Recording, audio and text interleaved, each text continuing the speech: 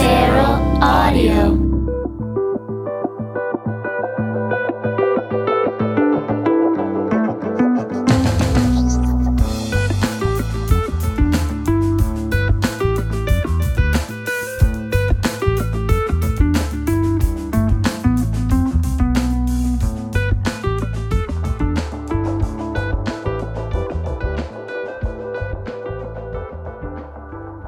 It's Tangentially Speaking. I'm Christopher Ryan, your host. Thank you for joining me for yet another edition of this interesting little project. We're pushing 100 now. I think this is going to be episode 94, 95, somewhere in there. If you're a longtime listener, or if you've just subscribed recently, you may have noticed that the RSS feed's going a little nutty.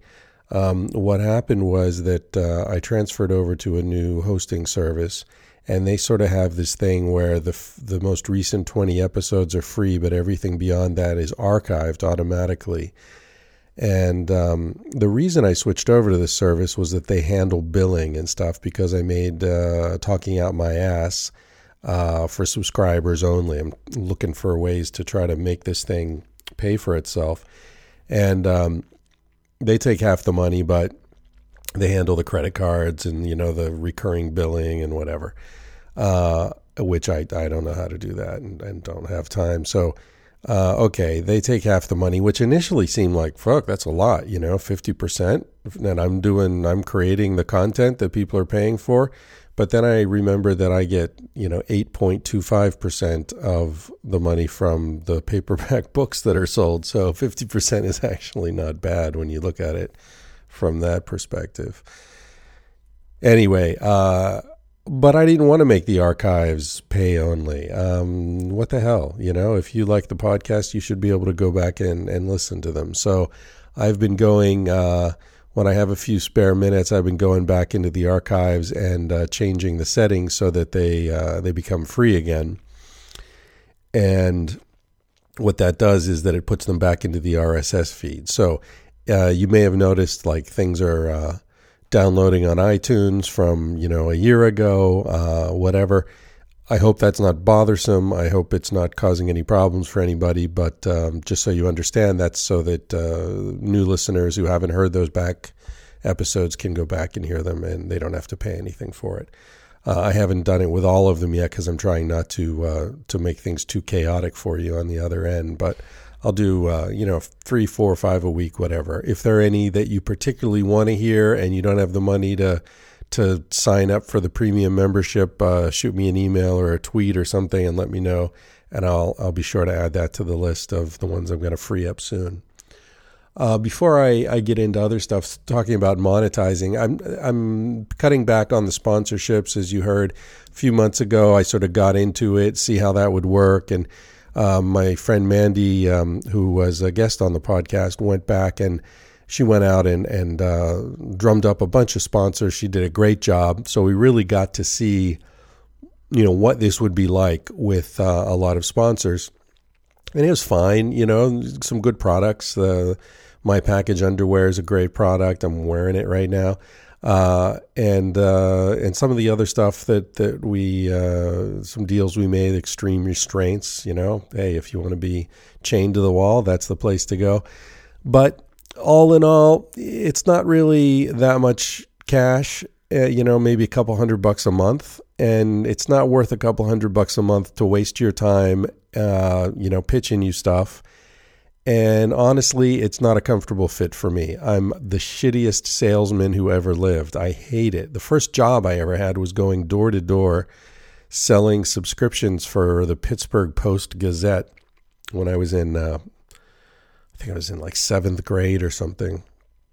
I hated it. Bothering people and, giving them this canned bullshit. And, the whole idea was that I was a cute, little kid that people would be less likely to slam the door on. So, there was a little group of us that were ferried around to harass people at the dinner hour. But, I'm not a salesman. I don't like it. I don't like it when people do it to me. So I'm not going to do it to you anymore. I'm working on a thing, someone who's been in touch, actually Danny Osmond, emeraldcitypro.com, who's been voluntarily, at no charge to me, re-engineering the sound on some of these interviews. He's a sound engineer. If you need any work done, please check him out, emeraldcitypro.com. Anyway, he and some friends of his are working on a project that might, we'll see how it goes, but I think it might be a very interesting way for you to support the podcast if you want to, if you can afford it, and with none of the hassle of listening to ads or discount codes or this or that or, whatever. So stand by for that. I would say don't buy the premium membership if you're on the border and you were thinking of doing it. Hold off for a few weeks and let's see how this other thing shapes up, and then I'll let you know the best way to support the podcast. In the meantime, of course, you can always donate. There's a PayPal donation button on chrisryanphd.com.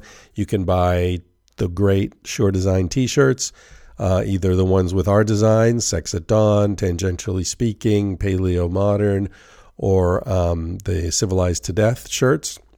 Those are all available at chrisryanphd.com in the store. You'll see hoodies, shirts, all sorts of stuff there. What else can I tell you? That cool, funky intro music is by Basin and Range. Check out basinandrangeband.com. So when I say I'm not going to have sponsors, that doesn't mean I'm not going to promote stuff. That I'm going to promote people who do cool things, who offer me stuff for free, who help out with the podcast.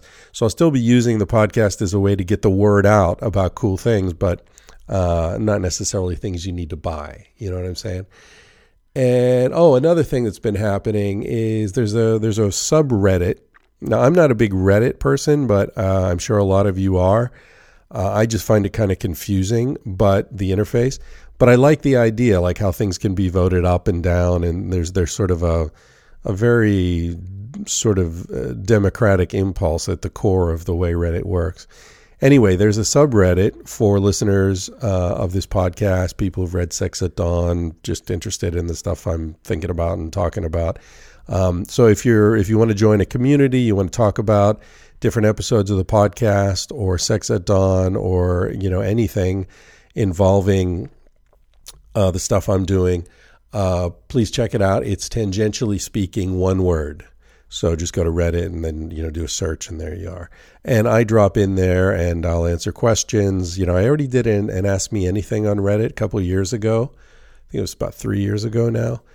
And that was fun. I'll do another one of those. If there's sufficient interest, I'd be happy to do another one of those. And lastly, you may have heard me talk about this before. I'm not sure if I've spoken about it on the podcast, but I've been involved for a few years with a website that's been getting set up. And it's been in beta, so I haven't talked about it publicly much. But the new redesign has been launched. It looks great. It's functioning good. I mean, I'm sure it's still in beta, so I'm sure there's still bugs that the tech guys are working out. But the story is that when I was going around after Sex at Dawn came out, I was giving these talks, and it wasn't a typical author book tour. My publisher never paid for us to go anywhere or do anything. Or, you've heard me whine about the publisher before, so I won't do that again. But we were going around to different cities doing presentations because people in those cities would get together and arrange the event themselves. And they wrote to me and hey, what would it take to get you to San Francisco or to Portland or to Vancouver or Seattle and basically, or Chicago and Baltimore. And so basically what happened was all these people contacted me independently, and I sort of put it together. I was living in Spain at that point. So I was like, okay, look, I'm going to be in Baltimore for this thing at Johns Hopkins in, October.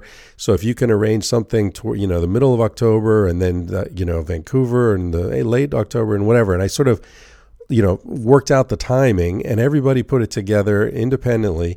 And then I went around and gave presentations in these different cities, and it was fucking amazing. It was incredible. I remember here in Portland, I was at the Baghdad, and they sold 750 tickets at $20 each to hear me. That's it, just me. There was no opening band. There was no someone famous, and me, like, this thing I did with Duncan recently. Nothing. It was just me talking about prehistoric sexuality. And I remember going out on the stage there and sort of spontaneously saying, okay, I get it. You people aren't here really to see me. You're here to meet each other. And everybody laughed. And so I did this thing like, okay, let's take a minute. Everybody introduce yourself to the people around you. And all. Because the whole thing is, you're here because this guy's going to talk about prehistoric sexuality in a way that validates impulses toward non-monogamy, right? That's what's going on. And you figure this is a place to meet people like you, right? So, and it's true. That's what people were doing. I mean, some of them loved the book and they wanted to meet the author and yada, yada, yada. But I think a lot of it was just that there was, there's a yearning to meet people who sort of are asking the same questions you're asking, or maybe have answers to some of the questions you're asking. And so I was like, I formed, a gravity field where these people could come into orbit and find one another. And after I used the same joke in San Francisco, and after the event there, one of the organizers, who has since become a close friend of mine, came up to me and said, listen, people keep coming up to me and saying, how can we get that same crowd together again? Because at that event, there was the kinky folks, there were the burners, there were the sexologists and the therapists and sort of, people from a clinical background. There were the evolutionary scientists who were, interested in that. And there were, married couples who were sort of thinking about maybe open up the relationship or check this out. And there were these diverse, people from very different realms who all overlap in this one area, which is questioning the dominant paradigm about the way we should love one another. And here was this place where they all could interact. But where else is a place like that in life? And so it turns out that this guy is an expert in setting up online communities. And we came up with this idea of building an online community for people who are interested in these issues. So that's a very long-winded way of saying that if that sort of thing interests you, check out the website. It's I'm going to start talking about it publicly now. It's called Kotango with a K, Kotango.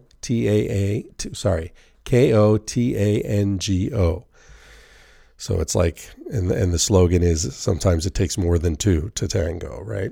So Kotango with a K.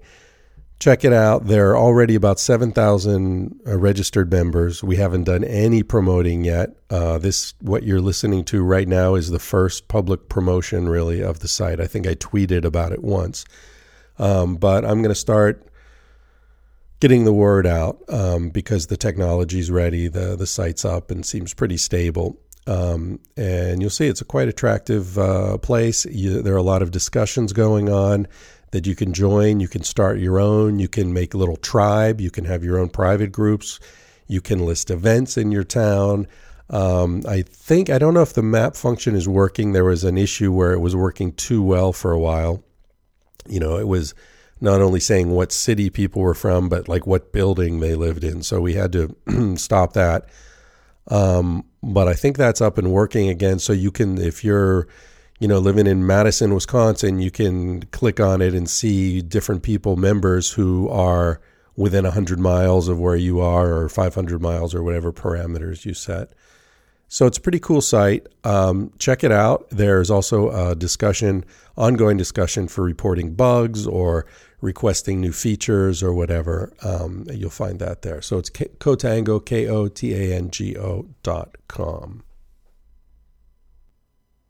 All right. This is sort of a special episode, unusual episode of Tangentially Speaking, because it's an episode that I'm sharing with Moshe Kasher, who's a comedian based in L.A. I went down. He does a thing called Hound Tall. I don't know why it's called that, but it is. And basically, what he does is he's got some 3 comics, including himself, and some expert on stage at a small theater in Hollywood. And the idea is to talk about the thing this expert knows about, and the comedians sort of riff on it. And so it's the story of my fucking life is what it is. It's me trying to talk to comedians about sex at dawn, about, primate testicles and why women make more noise in bed than men do, and why male gorillas are so much bigger than female gorillas, but, male humans, chimps, and bonobos are roughly the same size as females, yada, yada, yada. So it's my normal shtick, but on stage with 3 comics. Moshe Kasher, you'll hear him introduce the other comics, but just to give you a sense, Nikki Glazer, who's got a special on Comedy Central, very funny, very cool woman, and Nick Kroll, who Cassie and I watched, I think, the first 2 episodes of his show on Comedy Central, and Nick Kroll show. You might be familiar with that. He's a very funny guy. I think he's working on the 3rd season now. Anyway, so it was cool to be on stage with them. This happened maybe a month or so ago in LA. And I asked Moshe to do my podcast, and he said, how about if we just co-release this one? Because he's already been on the podcast with Reggie Watts. That was a really interesting episode where Moshe talked about being raised by 2 deaf parents in Oakland. That was fascinating. Some of the stories he told were completely out of left field for me. Anyway, so I hope you enjoy this podcast, and you'll hear the audience. It's very unusual.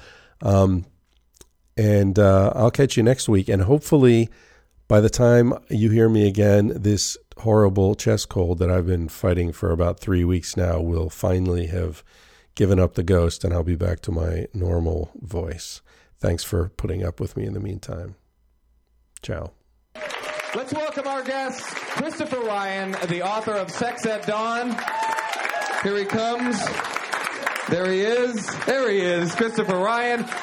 Nikki Glazer, you might know her from a million things, Comedy Central specials at midnight, and Nick Kroll from The Nick Kroll Show, and from The League on FX, and all kinds of other fun stuff. Hi, everybody. Hi, Moshe. Hi. Thank you for establishing that nobody came here to see me. That was really good. I was as surprised as you were that you're that unpopular. I had no idea. I expected an ovation. So there he is now. This is Christopher Ryan. Say hi to him. He wrote a book for you.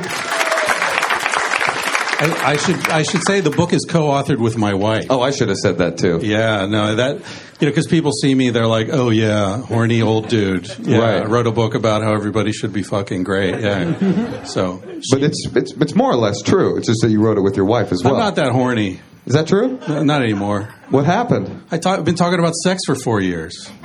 Did you? It takes it out of it. It takes the fun out of it. Sure. It's like, for me, like watching comedy. Yeah. Yes. It becomes work. Yeah. It's like you work at KFC, you don't want chicken anymore. Yeah. Ooh, I do. I love fried chicken. Speaking of fried chicken, Christopher, let's go back to the days of old.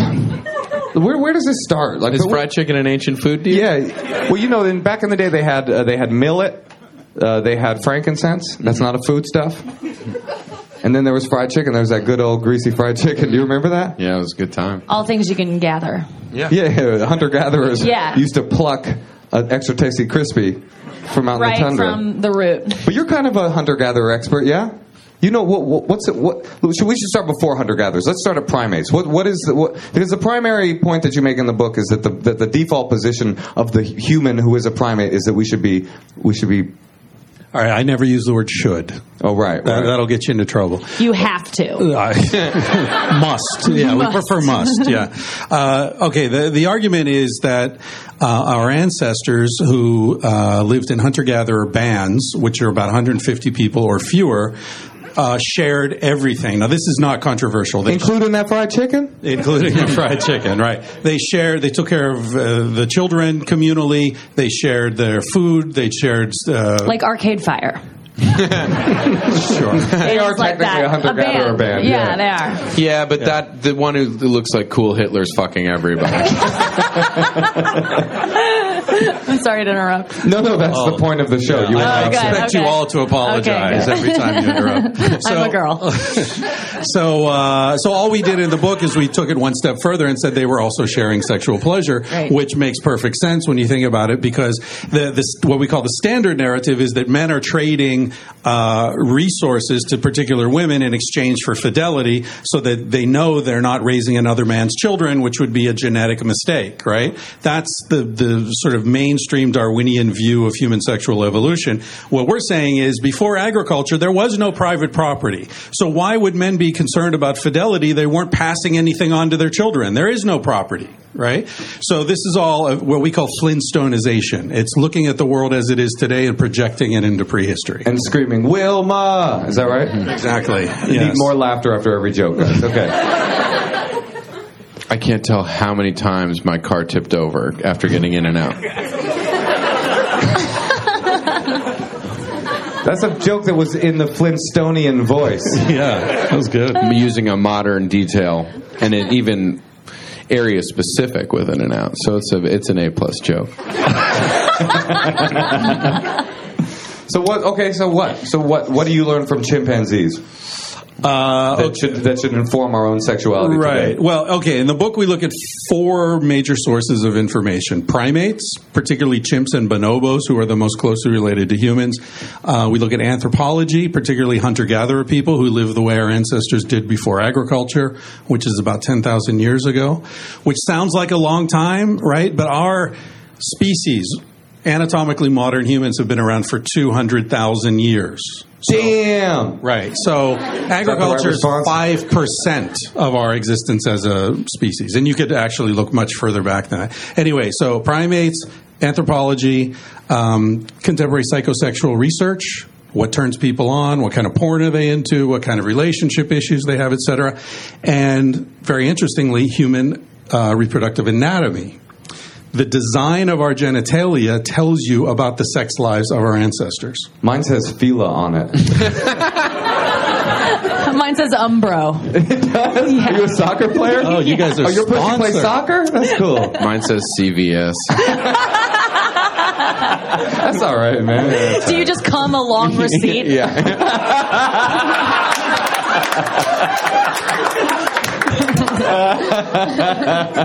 You'll save $10 next time you rip it off.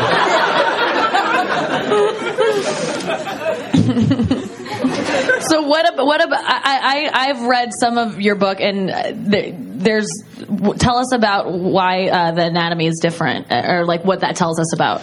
Right. Well, okay. So, for example, the fact that humans have external testicles, right? What's that tell us? In the book, we say that external scrotum is like having a spare fridge in the garage just for beer.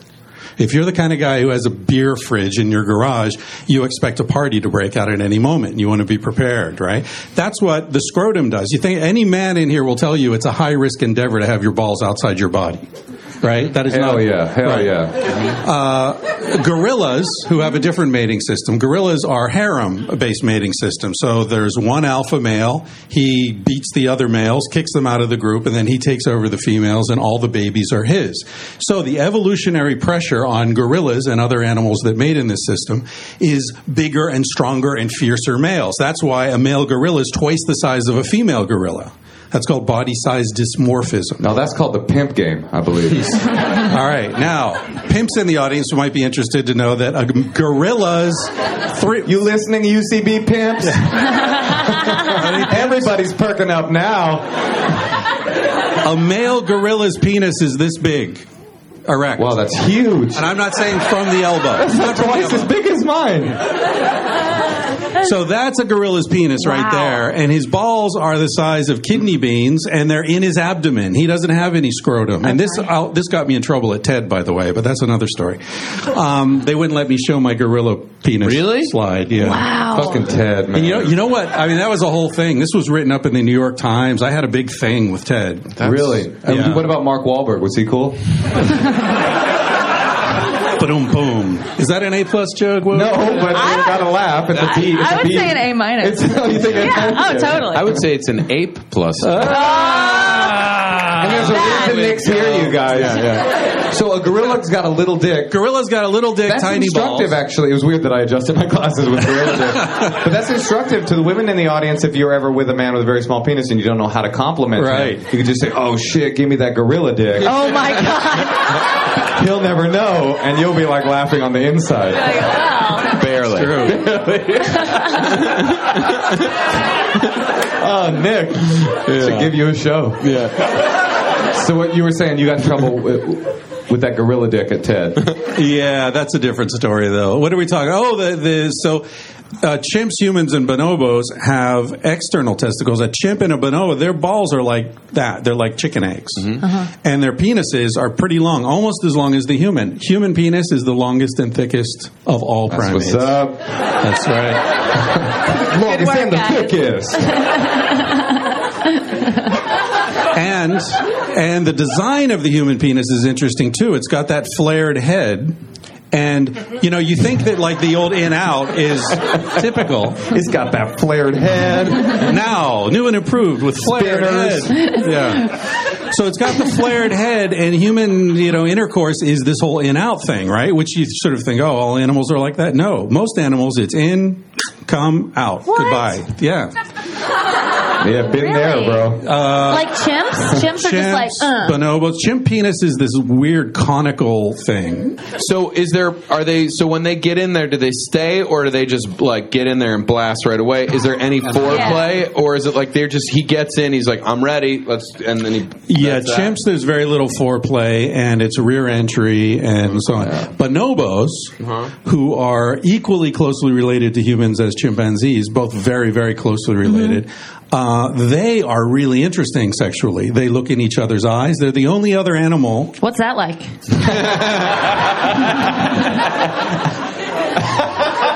Good joke. That's funny.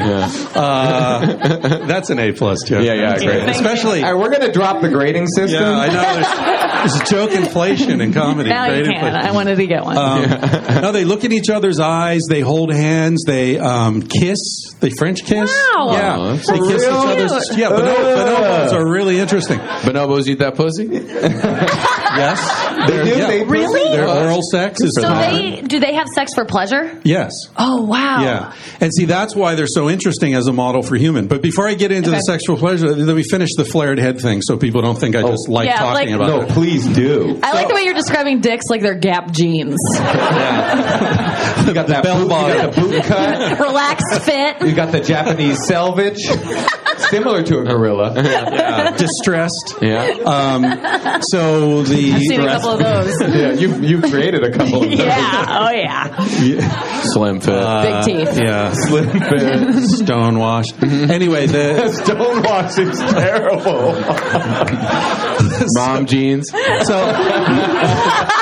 got that hyper color. they're riffing. Yeah. What the hell am I talking about? Flared heads. Broad So the flared head. Excuse me. Are those Bugle Boy jeans you're wearing? No, that's a flared head dick. All right, should I? Boot Yeah, you can go. I feel like a salmon trying to spawn. Yeah. I'm trying to go upstream. So anyway, the flared head and the repeated thrusting action creates a vacuum in the woman's reproductive tract to pull back pre-existing sperm. Oh, that's how the queef was invented? Wait, do bonobos Queef queef? Latifah. No, they don't queef because they have that conical penis. Yeah. This motherfucker is a doctor of whether or not bonobos queef. It's all I've ever wanted to know. You got the greatest life, Christopher. Yeah. No, wait. This wasn't what I planned. It kind of was, though. Yeah, I can see. It all makes sense in retrospect. So, what was the last thing you said about... bonobos. Yeah. And the other thing about bonobos is that they... there's all sorts of same-sex behavior. There's every combination imaginable except mother-son. That's the one thing, and that makes me think that motherfucker is the oldest word. It predates language.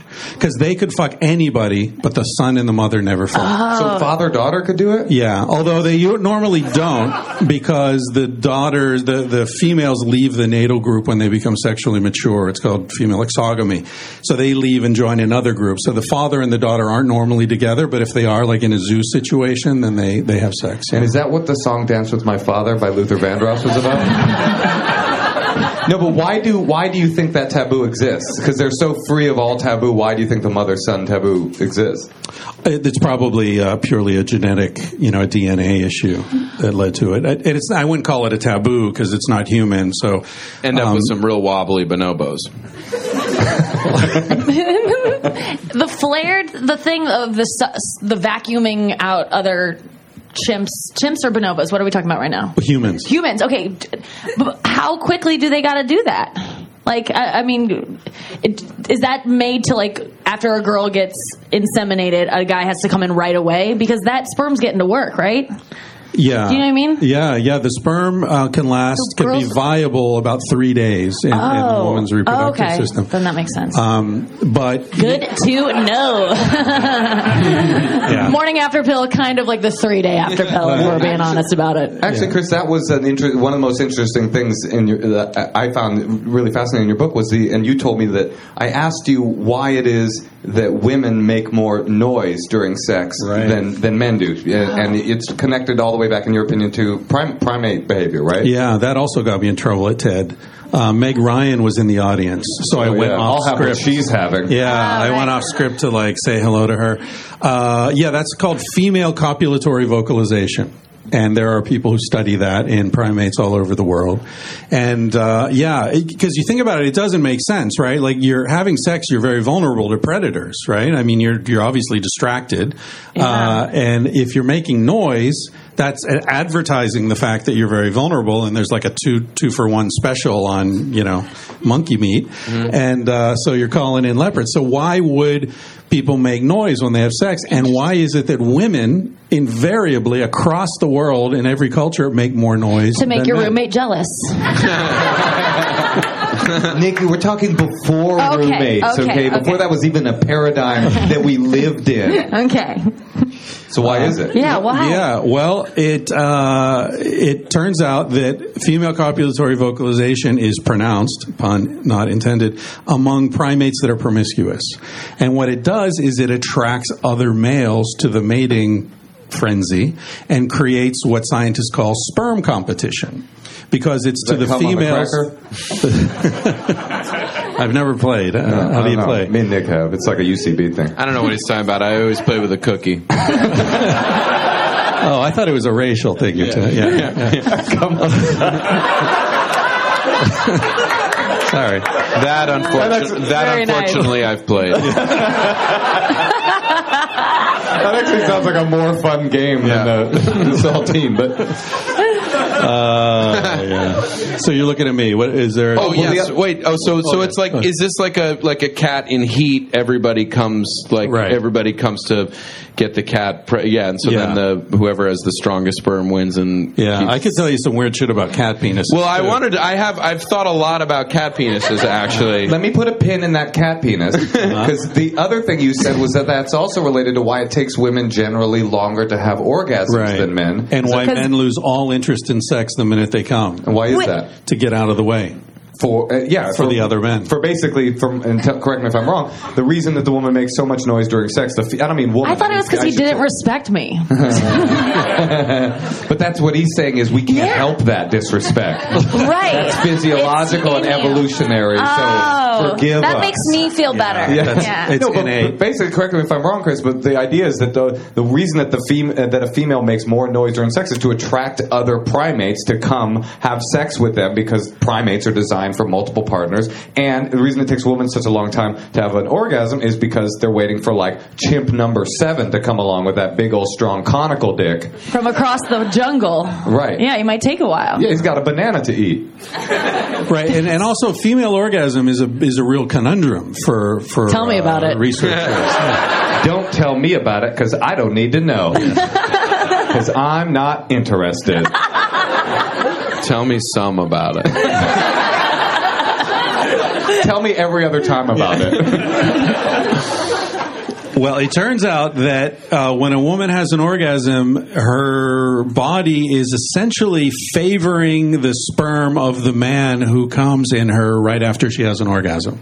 The pH of her vaginal tract completely changes to be welcoming to semen, whereas before it actually attacks semen. She has what's called upsuck, which is every 0.8 of a second her body descends into what's called the seminal pool. The cervix descends. Yeah. Seriously, I've seen films of this shit, man. It looks I have too. The cervix dipping into the seminal pool looks like an elephant trunk, like going into spilled milk or something. Uh-huh. And so she's pulling up the sperm of the guy. So in other words, if a woman's having sex with 5 different guys, let's say, right, her body is choosing the guy who has the best chance of impregnating. What if it's all at the same time? 5 guys at the same time. Right. I mean, is everybody thinking about gangbangs right now? Like, and I don't mean that in like, is everybody thinking about gangbangs? But like, what's interesting about it, and you're not, I don't know what you're eventually, but there are a lot of videos based on that premise, and it's interesting. I mean, obviously people are quite turned on by it because there's a ton of them. Wait, Nick, are you turned on right now? Yeah, I'm hoping this whole audience will fucking come on my cracker. But it's interesting. I mean, yeah, it's an interesting literal evolution, I guess. But that's not what the point of those videos is about. But and if we move away from primates into the earliest hunter-gatherer societies, which is where we sort of started, what you're saying that behavior, that sort of primate kind of promiscuity, you can see evidence of it spilled over into the earliest human civilizations before we... Oh, yeah. Yeah, I mean, what we're talking about is contemporary hunter-gatherers, right? So they're not the earliest. They've been evolving as long as we have and so on. But the point is that you study contemporary hunter-gatherers because they live in the same ways that our ancestors did. They're nomadic. They're, finding food and eating it that day. There's no accumulated resources. There's no settled villages, that sort of thing. Mm-hmm. So what you find is that the behavior is a reflection of the ecological context, right? So it's the most relevant comparison. But in our book, that's why we looked at 4 different sources of information, because there's a criticism to be made saying, well, okay, you find some hunter-gatherers that do this or that, but hey, we don't live that way anymore, right? So you've got to extrapolate from or triangulate from different sources. So with hunter-gatherers, what you find, like for example, there's a thing called partible paternity, which relates to the gangbanging and all that. Yeah. In lots of different, lots of different tribes in the Amazon, people believe. Now, these are people who live in tribes that have no contact with one another, no common language. So it's not an idea that's spread, right? It's something that's arisen independently in different places. And the idea is that a fetus is literally made of accumulated semen. So when a woman starts menstruating, she's a little pregnant, but she won't reach a tipping point and actually start forming a fetus until she's accumulated enough semen that it becomes a baby. With enough different men. That's the thing, right. So it doesn't have to be with the same man. That would take longer, right? Yeah. So if she wants to have a baby, as all women do, who's smart and funny and a good hunter and strong, right? She has sex with the smart guy and the funny guy and the good hunter and the strong guy to get the essence of all those guys into her baby. It's like the movie Twins. What do you do with the DeVitos is my question. And who is the Danny DeVito of the Amazonian hunter-gatherer tribe community? Is there anything to this of like, yeah, dudes are dogs, they can convince, they can create a culture that's like, yeah, we all gotta fuck you if you want the best kid?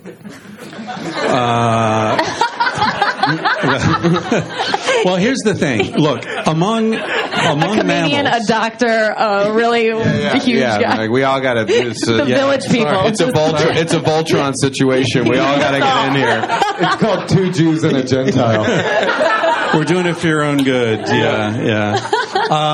Well, here's the thing about human beings, right? This isn't just about men, and this is primarily about women, because we all accept that men like to have more sex than they're getting generally, but this is about women. Human beings are extremely unusual. Among mammals, like there are thousands of mammals, right? Species of mammals. There are 5, just a handful, that have sex when the female can't get pregnant. Right? We think that's just normal. We're having sex all the time. Well, I'm sorry, dogs only have sex when the female's the only time heat. I want to have sex. When you can't get pregnant. Yeah. Well, and also we have sex in ways that can't possibly lead to pregnancy, right? That's exceedingly rare. I'm talking booty, I'm talking oral, I'm talking, with condoms. Coming on your cracker. And there are all sorts of ways. So that's unbelievably rare. There are 300 and some species of primate. There's not many of which live in complex social groups. None of them are monogamous. So the idea that humans, the most social, the most intelligent primate, is naturally monogamous is completely ridiculous from a scientific perspective. And the idea that our book is radical in some way, I mean, I'm grateful we sold a lot of books, but it's silly because it's an obvious point. So it's not that obvious. It's super obvious. Once you see it, it's like, what other animals have sex for pleasure? Bonobos, chimps, humans, dolphins. That's it. Right, but what about the idea that like, and just to throw a stone at that argument that I'm sure you've had before, is like, well, the reason that monogamy has developed in human beings is because it takes such a long time to raise a human baby, and there has to be a family unit there to protect that child and raise it. Well, following that argument, you would say, well, first of all, our ancestors didn't live in nuclear families. There are no nuclear family tribes living as hunter-gatherers. That's not the way it is, right? That's, again, Flintstoneization. They live in communal communities. They share everything. Anthropologists refer to it as fierce egalitarianism. It's not just that they share stuff. If you don't share, you're fucked. You're out, right? So it's a very different way of organizing socially. So why would we assume that they're sharing everything? But if a snake comes into the village, I'm going to say, well, I don't know, that's Moshe's kid. I'm not going to worry about that snake. My kid's over here. That's not the way they behave, right? So child protection, child support, all this stuff is communal. What was that? You were telling me a story about that guy in Quebec. Oh, yeah, there was an example of a Montagnais Indian in like the 1600s. There was a French Jesuit missionary, and they were having a feast, which is very common, by the way, even among societies that have what anthropologists call marriage, which is another discussion of what constitutes marriage. Anyway, this tribe was having this feast, this festival, and the people were having an orgy. And the Jesuit was offended, and he said to the guy, well, why are you letting your women have sex with all these different men? And the Indian was like, well, why not? Everybody's having fun. What's the problem? And the Jesuit said, well, how will you know which children are yours? And he said, you French are really strange. You only love your children? We love all the children. And this struck the Jesuit so much that he wrote about it in his memoirs years later. But what about the genetic of, like, let's say, like, 2 kids end up from similar, from two kids, same father, from 2 different kids in a village like that, and they're not clear whose kid is who, that they get married, have a child, or they procreate and have a child, isn't that part of it, or not? Right, ostensibly there's not a Maury Povich for every village, right? Maury Povich, every result would be like, who cares? They all dance. Doesn't matter. They all start dancing. Is the idea that that's not even a question that makes sense contextually to that group? It's like, who's the father? We're all the father. Yeah, we're all the father, but humans, like chimps and bonobos, are female exogamous. So human females also tend to leave their natal group and go join another group when they become sexually mature. So that's how you don't end up fucking your dad. Yeah, exactly. Right. Gotcha. How about that? All right. And I lived at home from 25 to 27. What does that say about me? It's not a psychiatrist. As a primate, what does that say about me? No, I'm interested then why clearly we get married and we're in these we're monogamous now because we own property and we have to own. Is it about owning a person? Is it about it is? Yeah, the argument is that monogamy became an institution at the same time that our ancestors settled into, villages, right? Mm-hmm. So that's the first time you have accumulated resources. So you've got hierarchies, everything changed radically with agriculture for the worse in most ways. And like women's status, right? Women went from, in hunter-gatherers, being high status, very respected, bringing in about 80% of the calories of what people eat. The hunters, what were the guys doing? Oh, they were hunting, but they, sometimes they get something, sometimes they don't. Yeah. But the women are out bringing in fruit and, insects and, rodents and women whatever. Be shopping. Exactly. Yeah. Right. Shopping. Yeah. Even before shopping, women were still be shopping. Right. They were still be shopping. There are all sorts of theories that's why women are better at color, and they've got certain kinds of spatial memory that men don't have because they remember where the berries were, and this time of year the fruit is over here. There's all sorts of really interesting echoes of this in modern society. And then agrarian society takes over, people settle down, and then what happens to sex and sexuality? Shit gets weird, man. If you read the Old Weirder Testament. Than upsuck? That shit sounded weird already. Upsuck continues, yeah. Yeah. Well, Speaking of upsuck, you were talking about the Old Testament? Yeah, the Old Testament. In the Old Testament, there's that famous line, "Thou shalt not covet thy neighbor's wife," right? And everybody thinks that's about respecting their marriage. But you read it in context, it says, "Thou shalt not covet thy neighbor's wife, nor his house, nor his servants, nor his ox, nor his ass." It's about not coveting your neighbor's property. Yeah. It has nothing to do with respecting a marriage. The wife is just another thing that he owns, right? Women were essentially demoted to domesticated animals. Do you think that's a little bit hyperbolic or no? No. Do you? Yeah, I do. I guess I do. Look at the Middle East. Still today, a woman is stoned to death for the crime of having been raped. Okay, that's still happening today. And you read in the Old Testament, that shit's all over the place. Mm-hmm. All right, we're trying to do a comedy show here, so... Forgot. Sorry. No, I actually have a bit on this. Yeah. And still to this day. Yeah. So how do you apply it, right? So agrarian society comes along, property gets invented as a notion, women's status goes way down, men's status goes way up. Then you would think that logically speaking, and if you want to talk about the Old Testament, logically speaking, we were still men when they became in charge, we're still saying in the Old Testament, well, we should be able to be promiscuous and fuck whoever we want. Women aren't able to do that, and at some point that notion went away. So where did monogamy come from? Well, that's a really interesting point. Until very recently, about 30 years ago, monogamy referred to the behavior of married women. Until 30 years ago? Right. Really? Yeah, and that was the official definition of monogamy, both politically and religiously. So... But it's not like it was totally societally acceptable. It might have been like low-key wink-wink acceptable, but 35 years ago, it's not like men were not ever expected to be faithful to their wives. Well, I would point towards the documentary Mad Men.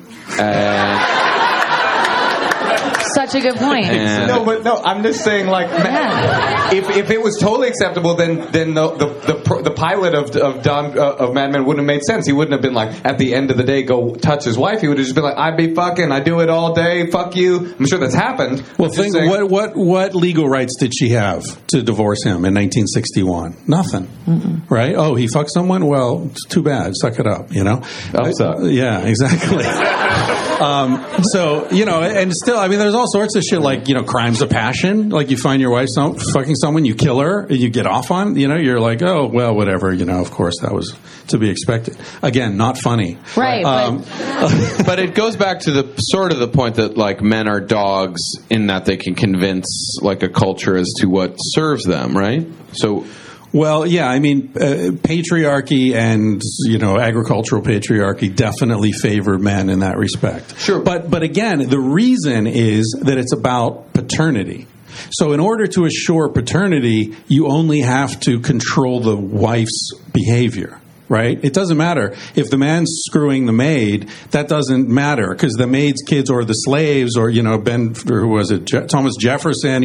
Like that sort of stuff didn't matter because there was no questioning paternity. Who's going to inherit this stuff is what it's all about. Right. That's why the men could do whatever they wanted, but the woman couldn't. You really think that's 100% what monogamy is about? Is about the accumulation and dispersal of property? I think that's how it originated. I think it's become many different things since then. Of course, yeah. I mean, now it's about emotions and other unfunny things.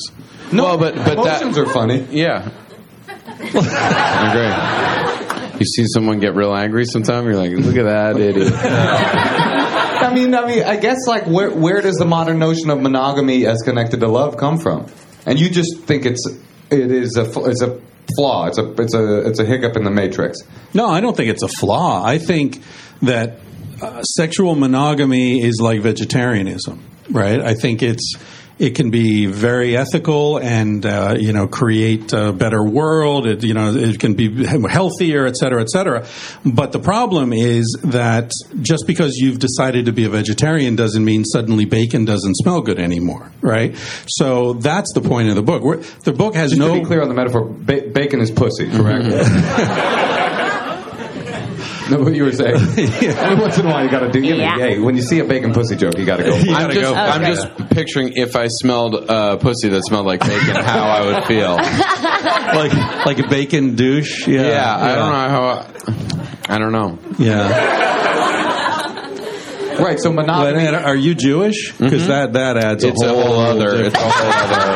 Yeah. Then you're more turned on. Yeah. Forbidden. Mm-hmm. I mean. So because pussy's not kosher. But you do. There is a part of you that it is not for a Jewish chimp, And when you're this deep in the chimp game, but you do kind of feel like. Tell me if I'm wrong. I'm not trying to put words in your mouth, but from the conversations we've had, like there's a part of you that feels like some of the woes of society would be cured if human beings were less concerned with monogamy and more open about their sexual relationships. Correct? Well, yeah, in the sense that I think a lot of the ills of society would be lessened if people understood what sort of animal Homo sapiens really are, and then cut ourselves some slack, each other and ourselves. So, until very recently, masturbation was considered a big problem, right? And we could get into all sorts of unfunny things about what people were doing to stop their kids from masturbating. Let's do it. Yeah. Well, you might not know that cornflakes and graham crackers were invented to stop teenage boys from jerking off. This is the part that's not funny? Why? No, I'm just starting with this. Yeah, no. How come? Because it was believed. No, we're talking about 19th century, early 20th century. Oh, right. Yeah. Kellogg. Yeah. Okay. Yeah, Kellogg was a huge anti-masturbation activist, as was Sylvester Graham. And the idea was that spicy foods, flavors, excited the energies of the body, the lustful passions. So you need to eat really bland shit so you won't get turned on. Right. Also, cornflakes kind of smell like cum. That's on purpose. It's aversion therapy. Yeah. So they invented cornflakes and graham crackers. And what was the idea? That if you eat nutritiously, you will be less passionate? Bland, no flavor. It was about the blandness of and that'll make you want to masturbate less? Yeah. What about toaster strudel icing? Yeah, well, that's the thing. When they started, Tony the Tiger got involved, everything's over. Right. Then it different. Got spicy. Playing with your dick's not just good for you, it's great. There you go. So do people ask, like, well, what about the other tenets of primate society that were acceptable then? Like, and I would think, have some sort of interesting response, like murder or whatever. You're like, well, chimps don't murder each other. They you know what I mean? Yeah. But the other tenets that we've abandoned as we became an evolved society. Yeah. Well, to say that human beings are animals and that we have a certain nature as an animal is not to say that therefore nothing else that's happened since then is relevant, right? Mm-hmm. I mean, we start off in the book saying humans didn't descend from apes. We are apes, and it's true. We are apes. There's no getting around that. If you look at our bodies and our everything about us is clear. We are an African ape, and we are very closely related to chimps and bonobos. Now, here's the thing. Chimps are pretty violent. They're pretty nasty. If you throw a bunch of food into a chimp enclosure, the alpha male and his coalition will fight, and they'll take control of the food, and then maybe they'll share some with a female if she's ovulating, because there's some, nookie to be had there. If you throw a bunch of food into a bonobo enclosure, they'll look at the food, they'll all fuck each other, and then they'll share the food. Wow. It sounds kind of cool. Right. So... is that what Burning Man is based on? Pretty much. Yeah, I could tell you stories. But anyway, the thing about bonobos is no bonobo in 50 years of observation in the wild and in captivity, no bonobo has ever been seen to rape or kill another bonobo, ever. Which is amazing. You think of, they've been in laboratories, they've been tortured, no bonobo has ever killed another bonobo. Wow. Somebody hasn't seen Dawn of the Planet of the Apes. Which one is in that movie is a bonobo? Koba. That was Chris was telling me that there's this big scandal because Koba. You guys remember Koba, the bad guy, the bad guy on the Planet of the Apes is actually a bonobo, which is the peace monkey, and all these primate nerds are like, "Why don't make Koba a bonobo? That's primate inaccurate." Notwithstanding the speech and the machine guns, we're fine with that. So yeah, but if they fucked with like early 90s like Bay Area hip hop, you'd be like, what? Come on. E40 fucking didn't sing that. You know what I mean? Like, you'd be pissed off as shit. That's Dawn of the Planet of the I Got Grapes. You gotta know some shit to know that that's an A+ joke. Only in the East Bay region of San Francisco Bay Area. Anyway. I sold you down. What does that mean? What's that chimps will murder each other and bonobos won't? What are we supposed to take from that? Well, that's the thing. You take from it, the fact that humans have both natures. I think that we are, it's like the evil and the good spirits over our shoulders whispering in our ears. Yeah. It's very clear that, and the thing is, the way I think of chimps and bonobos is like I've got twin brothers, right? They are Goofus and Gallant. Right, okay. They're very closely related to each other, but after each other, I'm the next one, right? But I'm as closely related to one as I am to the other. Gotcha. One of them's a nasty, warlike, male-dominated pain in the ass, right? Yeah. The other one is this really chill, cool dude who never hurt anybody. But what do you read about in the media? You read about the chimps all the time. The chimps, the chimps, the chimps. Very rarely. Most people here probably never heard of bonobos. Until the last 4 or 5 years, there's never mentioned, right? They're just fucking and eating. Because they're fucking and eating and hanging out. So there's a political reason to talk about the chimps because it ties into this whole thing about how evil humans are and yada, yada, yada. And all the bonobos live in Portland. With beards. Yeah, exactly. So you're not saying that we're more bonobo-like than we are chimp-like. You're just saying that people only focus on the chimp-like nature of us, so that somehow that information subconsciously excuses and informs the restrictions we put on ourselves. Exactly. There's a political bias to focusing on chimps and ignoring bonobos, and they do rip off people's faces at birthday parties. Chimps. Yes. Yeah. But bonobos fuck people's faces at birthday parties. And then eat the cake. And then they get into the cake. Who wants some cake? I'm done fucking your son's face. Who wants some cake? Oh, shit. But Franz Duvall said, he's the great primatologist, he said that chimps use violence to get sex, bonobos use sex to avoid violence. So that's a good way to remember them. So why did we go chimp style? That's it. Didn't. Some of us did, some of us didn't, right? Really, we did. I mean, look at the world. Well, how many people have you killed? I don't want to talk about that. See, this is the thing. East Bay hip hop. Yeah. I mean, I was talking to a guy recently. There's this whole debate about the primate origins of war, the primate origins of rape, and there are all these books saying that rape is a logical mating behavior because it's like blah blah blah, chimps of chimps and chimps. Is that written by the author R.R. Rapist?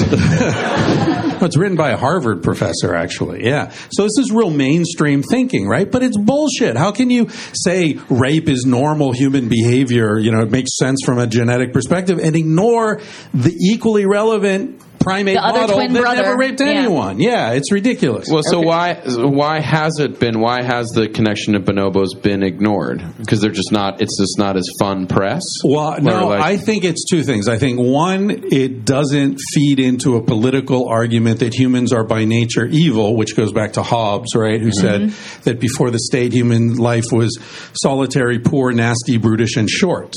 Right? Bullshit. Let's go play Calvin. Wasn't that the other thing? So, yeah, he was imaginary though. Yeah, Hobbes didn't even exist, dude. Who are you talking about? So that's part of it. All right, it's a very serious political thing. Right? So it basically is like this sort of intrinsic pessimism about the human nature is more attracted to the narrative that comes from the chimp society than. Yeah, I mean, I would say it's more than pessimism. I would say that it justifies the existence of the state and the church and other controlling institutions, because they're saying, look, we're the only thing separating you from mayhem, because without police and power and blah, blah, blah, you'd all be killing each other, because that's your nature. So you need this like veneer of civilization. But the other reason that it's strange, that it's not discussed, is Frans de Waal talked about how 10 years ago or 15 years ago, ABC, I think it was 2020 or one of those programs, commissioned a story on bonobos, and they sent a film crew to Congo where they live, and he was down there to go in the jungle and show them around and all that. And they were filming for a day, and they said, we're not going to be able to use any of this. He said, why? He said, well, they're just fucking all the time. He's like, yeah, that's what they do. Like, well, but we can't show that on TV. They're like, we can't use this. So there's something offensive about this, like embarrassing about this ape that fucks all the time. But anyway, getting back to what is the origin, the primate origins of violence and all that? The thing I always say is, like, yes, humans have the capability to be very violent and cruel, obviously. We also have the capability to be very generous and kind and, noble. But the thing is, nobody's walking around suffering from PTSD because they helped a stranger. Right? So to me, that tells me we're much more naturally bonobo-like than we are chimp-like. And so, okay, I think that's a good bridge to discuss. How does this apply to me today? How do I get out of my monogamous relationship? I'm just kidding. What's the point for a modern reader reading this? Okay, here's this information, but we still are in the world that we're in. We're still in a system where monogamy is sort of societally rewarded by and large. What's the information that people can take now and apply to their lives? And why is it important now? Yeah, well, the first thing, as I said before, is to cut yourself some slack, right? Like, the fact that your girlfriend or wife finds other men attractive is not an indictment of you. That doesn't mean you're a bad guy or you're not attractive. It doesn't mean there's anything wrong with her, and it doesn't mean there's anything wrong with your relationship. It just means you're both Homo sapiens. So if you start accepting that no matter how much you love each other, loving each other doesn't stop you from being attracted to other people. That's normal. So if you start with that, then instead of freaking out every time your partner looks at someone else, you can look at them together. You don't have to be fucking them, but you could just acknowledge that there are other attractive people in the world. Can you be fucking them? What about the follow-up of beginning to act on it? Like, where does that, because there's probably a lot more acknowledgement between couples of being like, that person's like, not every couple's like, what the fuck, you want to fuck? There are guys who are like, yeah, he's handsome, but that's fine until you're like, wait, you fuck that guy? That's where cutting people slack makes sense. It's just, and that probably would be a great relief for people to feel as not being like that they've sinned by being attracted to someone besides their life partner. But then what about because we've all seen it or lived it, like when someone does step out, that it can become complicated. She was cheated on. Right. Right. Well, you told me something actually, and I don't mean to keep picking on you, but you told me something interesting once upon a time. I never forget this, which I was like, this doesn't work, or it doesn't work for everybody. And you said, well, it works better than our current system, which is monogamy with cheating. which is what people are usually doing, right? Instead of or saying, divorce, right? And instead of saying, "This is what I need," I'm 19. I got to spread, right? What we do is instead we say, "I promise I'll be with you. I'll be monogamous," and then we go stray and cheat, and that's. Some of us, yeah. I what mean, are the statistics? You have good statistics. Well, I mean, everybody knows the 50% of marriages end in divorce, roughly, right? And that's first marriages. Second marriages, it's more like 70%. And 50% end in sweatpants as well. That's my favorite T-shirt that you made. No, but how many? You were saying something. You once told me the statistic about how many couples are cheat on one another. What the percentage female to male was, and it kind of blew me away. Yeah. I don't remember the statistic, but in the U.S., it's something like 60% of men and 40% of women admit to having cheated. Right? That's 100. Yeah. That's all of them. It's been well documented that women underestimate regularly. There was this great study where women underestimate how much men are cheating. They underestimate how many lovers they've had, and they're much more discreet in scientific studies. Men are like, but they're talking a lot more to each other about what's going on. Yeah, that's true.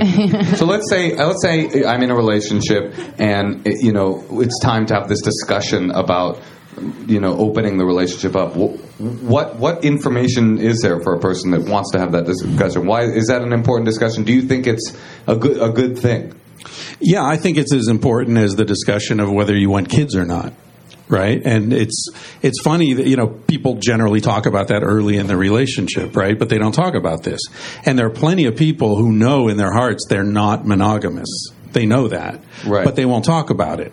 And then they ignore it and ignore it and ignore it, and then they get married, and then they have kids, and then they're in their 30s or 40s or 50s, and then it's like, oh my God, I'm going to die. I have to fuck someone else. And then you end up with a disaster.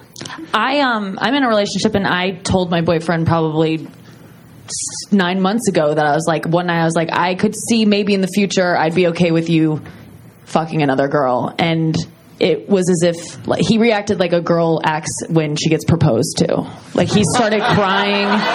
He called his dad. Like, he was so psyched. That's funny. It was the best reaction I've ever had from him about anything. He was like, the fact that you just said that to me, like, it was such a relief, and I meant it. But I mean, we haven't come to that point yet. But like, I do cut him some slack, and I think he's a big fan of your book and has given it to me. He gave it to me. It's called Sex at Dawn. I was like, oh, is this like a book about like morning sex? Like, I was like, oh, and then it was like about fucking other people. And but it's I think I like what you're saying, man. Can I ask you a question? Yeah. What about like same-sex couples? No. I'm sorry, we are not talking about that right now. Because like my gay friends, they're in that the at least the male gay community seems more open to having I'm not saying promiscuously, but like just are more open to various versions of monogamy. Yeah, I think it's much more common among men to recognize that sex and love are two different things. And then you can have sex with a friend, and it doesn't mean you're going to fall in love with them. So, and I think women sort of have an innate ability to recognize that as well. But we have to remember, not to be too unfunny, but women have been threatened with death for thousands of years for being, sexually stepping out of line. So there's a lot of pressure on women accumulated over millennia and also in the present day not to acknowledge that. I get so many emails from women, really interesting. I didn't expect this at all. I get so many emails from women saying, I loved your book. I had to stop and masturbate every 10 pages. Right? It's not 50 Shades of Grey, right? This is science. But I think the reason that's why I can't finish it. Take your time. Okay. Take your time. That's great. It's almost kind of a crazy concept. It's almost like they're not even in my mind's eye. It's like in my mind's eye. Sorry, I'm picturing it, but it's like they're not even masturbating because of how sexual the book is. Because the book's not that overtly horny making. It's like they're masturbating to the destruction of the patriarchy. It's like a spiritual mind jack. You know, exactly. It's a cool idea. I mean, it's liberation. I wish I lived in a world like this. Squirt. Well, and the funny thing is once they come, they absorb the next 10 pages much quicker.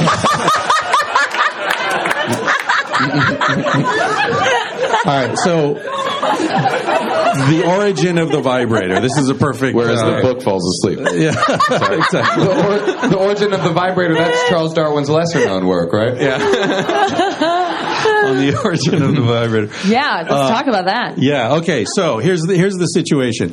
The oldest described human disease is something called hysteria. It was described in the ancient Greek medical texts thousands of years ago, right? And it's been described in many different societies, Victorian England included especially. Late 19th century, very early 20th century, I'm talking about the 1870s, 80s, 90s, and into the 20th century, the number one reason for a woman to go to the doctor was treatment for hysteria. All right? How did they treat hysteria? First of all, what are the symptoms of hysteria? Moodiness, sleeplessness, overall body pain, sort of a vague collection of symptoms. How did doctors treat this malady? They put the woman on her back on a cot, the stirrups, 2 fingers inside, the other hand making a movement like this on the vulva. So they're masturbating her until she has what they call... You could have just said they're masturbating her. Oh, no. No, I'm glad he didn't. No, there's a particular technique. Look, I'm glad to get any tips I can. That's crazy. Right. So they're masturbating these women. Now, there are articles in Lancet, in the New England Journal of Medicine describing the technique of how to do this, and you have to move your other hand left to right, and the circular movement, They never say masturbation. They say they're stimulating nervous paroxysm, and then the woman will return in 2 or 3 weeks for another treatment. Hell yeah, she will. It's the perfect 2 or 3 hours. Yeah. It's the perfect disease. She doesn't die. She doesn't get better. She just keeps coming back. They're rolling in all this money. And the doctor's loving it. Well, that's the thing. And the doctors are getting like... taking off the glove. Yeah. Well, the doctors are getting like tennis elbow and stuff. And sure. Pussy elbow. Right. I love this. So then they're like, well, wait a minute. This is the age of invention, right? Henry Ford and all that. Like, well, isn't there a way we can make a machine that would do this and make more money? And then we can treat 5 women at once? So they start inventing vibrators. First, they had like high pressure water. They would strap a woman into a chair, like get a fire hose and blast her with it. Wow. They have tables with pistons that come up from the table.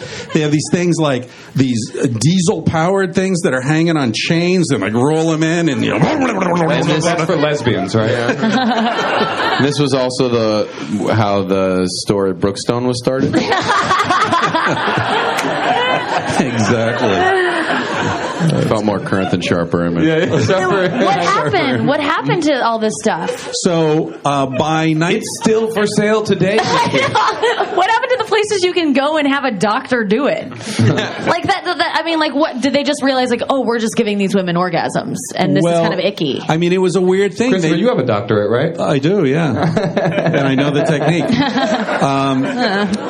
I also have a Hitachi magic wand. So do I. Yes. So did my mom.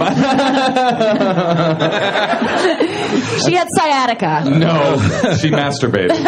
I don't think you have an attachment with a phallic symbol on it for your sciatica. Basically, I'm saying I was deeply traumatized by the Hitachi magic wand. My mom was also deaf, so she wasn't really aware of the fact that it was like... Anyway. Holy shit, that's awesome. No, it was not awesome for a long time. Oh, Moshe. Yeah, that's what she screamed. Oh, Moshe. That was the worst part. I gotta admit, that was the worst part. Oh, God. Did she think she was saying it to herself? She would sign it, but I was watching, so I knew what she meant. It keeps getting worse. Can I see what O motion would look like as a sign? I think it would be like, well, how would you go O? Because O, this is O if you're saying like, oh, yeah, like, oh, I see, but O would be probably like, oh. Something like that. So what happened to the hysteria? What they just figured out? Well, by 1925, there were more vibrators than toasters in American homes. The vibrator was the 5th electrical home device ever patented. Whoa. Yeah, so they were everywhere, and, they were being sold as like, good for your shoulder pain, that? Yeah. In these catalogs. And then in the 30s and 40s, it sort of became clear that, wait a minute, these are being used for other things. And they went out of favor in the 30s and 40s, and then came back, of course, in the 60s. And then just to quickly get back to the difference between men and women, which is something that comedy has never really discussed before. But no, what about this notion that women, and then maybe this is bullshit, I don't know, but there's this notion that women connect to their partners emotionally, and men are able to much more just purely physically do it. So, like, a woman might say, well, it's fine for you to go out and fuck someone emotionless, but if I fuck someone, I have to connect to them, I have to feel like I like that person, and so not only is that going to take more time, it's also going to risk my love relationship. Yeah, I think that's largely true in this society. I think there are many exceptions to that. But I think as a general sort of, tendency, that's probably true. I do think that it's mostly cultural indoctrination, though, because in the anthropological stuff that we study, there are many, many examples of societies in which women have just as much or more casual sex than men do, largely because they have more opportunities. So, but we live in a society where, still you're looked down upon, you lose your market value in the mating market. I mean, there's all sorts of really negative repercussions to that in the society. And there's this idea, what is it? Is it parody? Is that the word? This idea that you love someone, you were telling me about this, and I thought it was really sort of beautiful and profound, like loving someone enough to want them to find their own pleasure. Oh, right. There's a word for that in the polyamory community. I forget what it's called. But yeah, it's like taking pleasure in the fact that your partner is having a good time. It's compersion. It's called. Compersion. That's right. Yeah. So what have you seen? Either in your own relationship or in other relationships where there is polyamory. I mean, I guess that's a very broad question. Yeah. What positivity have you seen happen in these modern iterations of and negativity? The first thing you see is that people who are in polyamorous relationships, well, we should define polyamory means like you are having different ongoing relationships and there's no lying going on. So it's all on the table. Normally people have a primary relationship and then secondary. So like you've got your partner, but then you see other people and so does she or he. So the general thing you notice is that there's much more communication. Because if you're not communicating, then everything falls apart pretty quickly, right? So successful polyamorous relationships require a lot of work, a lot of, heartfelt communication. So you end up with people who are often more advanced on a psychological level. It's not something to do because your relationship's having problems, it's not an answer to weaknesses. But having a baby is. Yeah, having a baby's great. That solves everything. Yeah. Just wanted to check. We're running out of time, but are there any people with maybe that have a burning desire to ask a question? And if not, maybe. Yeah? You gotta not have the giggles, though. When I'm with a dude, I don't see other people. When you're with a dude, you don't see other people. Around monogamously, not because I feel guilt, I don't care about any of that shit, but I actually don't see other people. You don't see I other relate people. to that. So far, not a question. Go ahead. Why? Well, nothing's up with it. That's completely cool. I mean, that's the thing. Our book has absolutely no advice in it. right? Our publisher pushed us to try to do that, but we're not giving advice. We don't have any advice, right? The only advice we're giving is like have a more realistic sense of what kind of animal we are and start from there. But then what you do with it, I don't know, figure it out. Now, there's huge variation, right? Just by nature, some people just don't like meat, right? They're not like struggling to be a vegetarian. They just don't like it. So, maybe that's your case. But I would also say that with women particularly, there's a lot of changeability. Like through the menstrual cycle, different points in the menstrual cycle, women have very different appetites and more likely to have affairs when they're ovulating, for example, and wear more perfume. Women are more likely to have affairs when they're ovulating? Yeah. They're more likely to have affairs, to wear jewelry, to wear perfume. Is there a way to find out if a woman is ovulating? Yeah, well, some men can sense it. What's Sorry? that? There's an app for that? Well, on that classic joke, I think we'll say goodnight. There's an app for that. You guys, thank you so much for coming. Christopher Ryan, Nikki Glazer, Nick Kroll. Come back next month. I don't know what we're talking about. It might be time travel. It might be homosexuality. There's going to be some fun stuff. So come back. Thank you. Make some... Say cheer. If you enjoy that as much as I did, be sure to check out Moshe Kasher's Hound Tall podcast. It's on iTunes and everywhere finer podcasts are found. Hound Tall, Moshe Kasher. All right, thanks a lot. Talk to you next week. Hope you're having a great time wherever you are. Thanks for your emails and your tweets and all your support, however you express it. I'm going to play you out, as always, with the great Carsey Blanton, Smoke Alarm.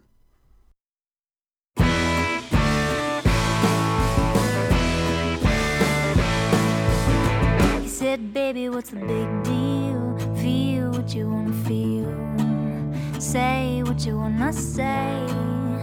You're gonna die one day.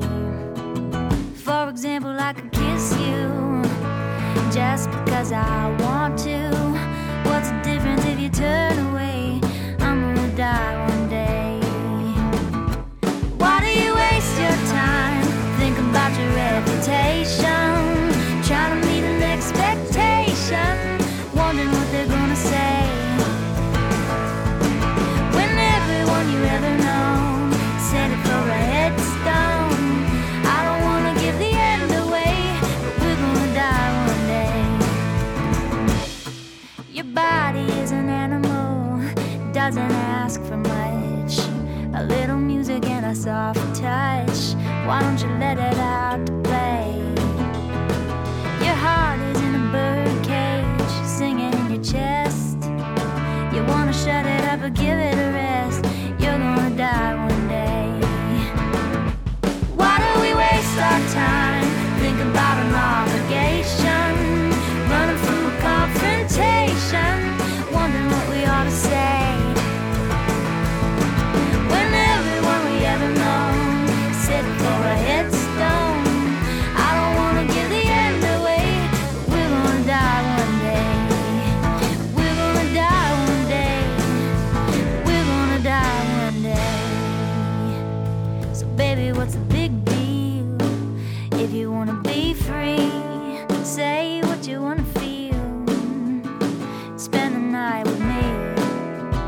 I'm gonna take you up in my arms. And if we must go down, we'll go singing to the smoke alarms. We'll dance into the ground.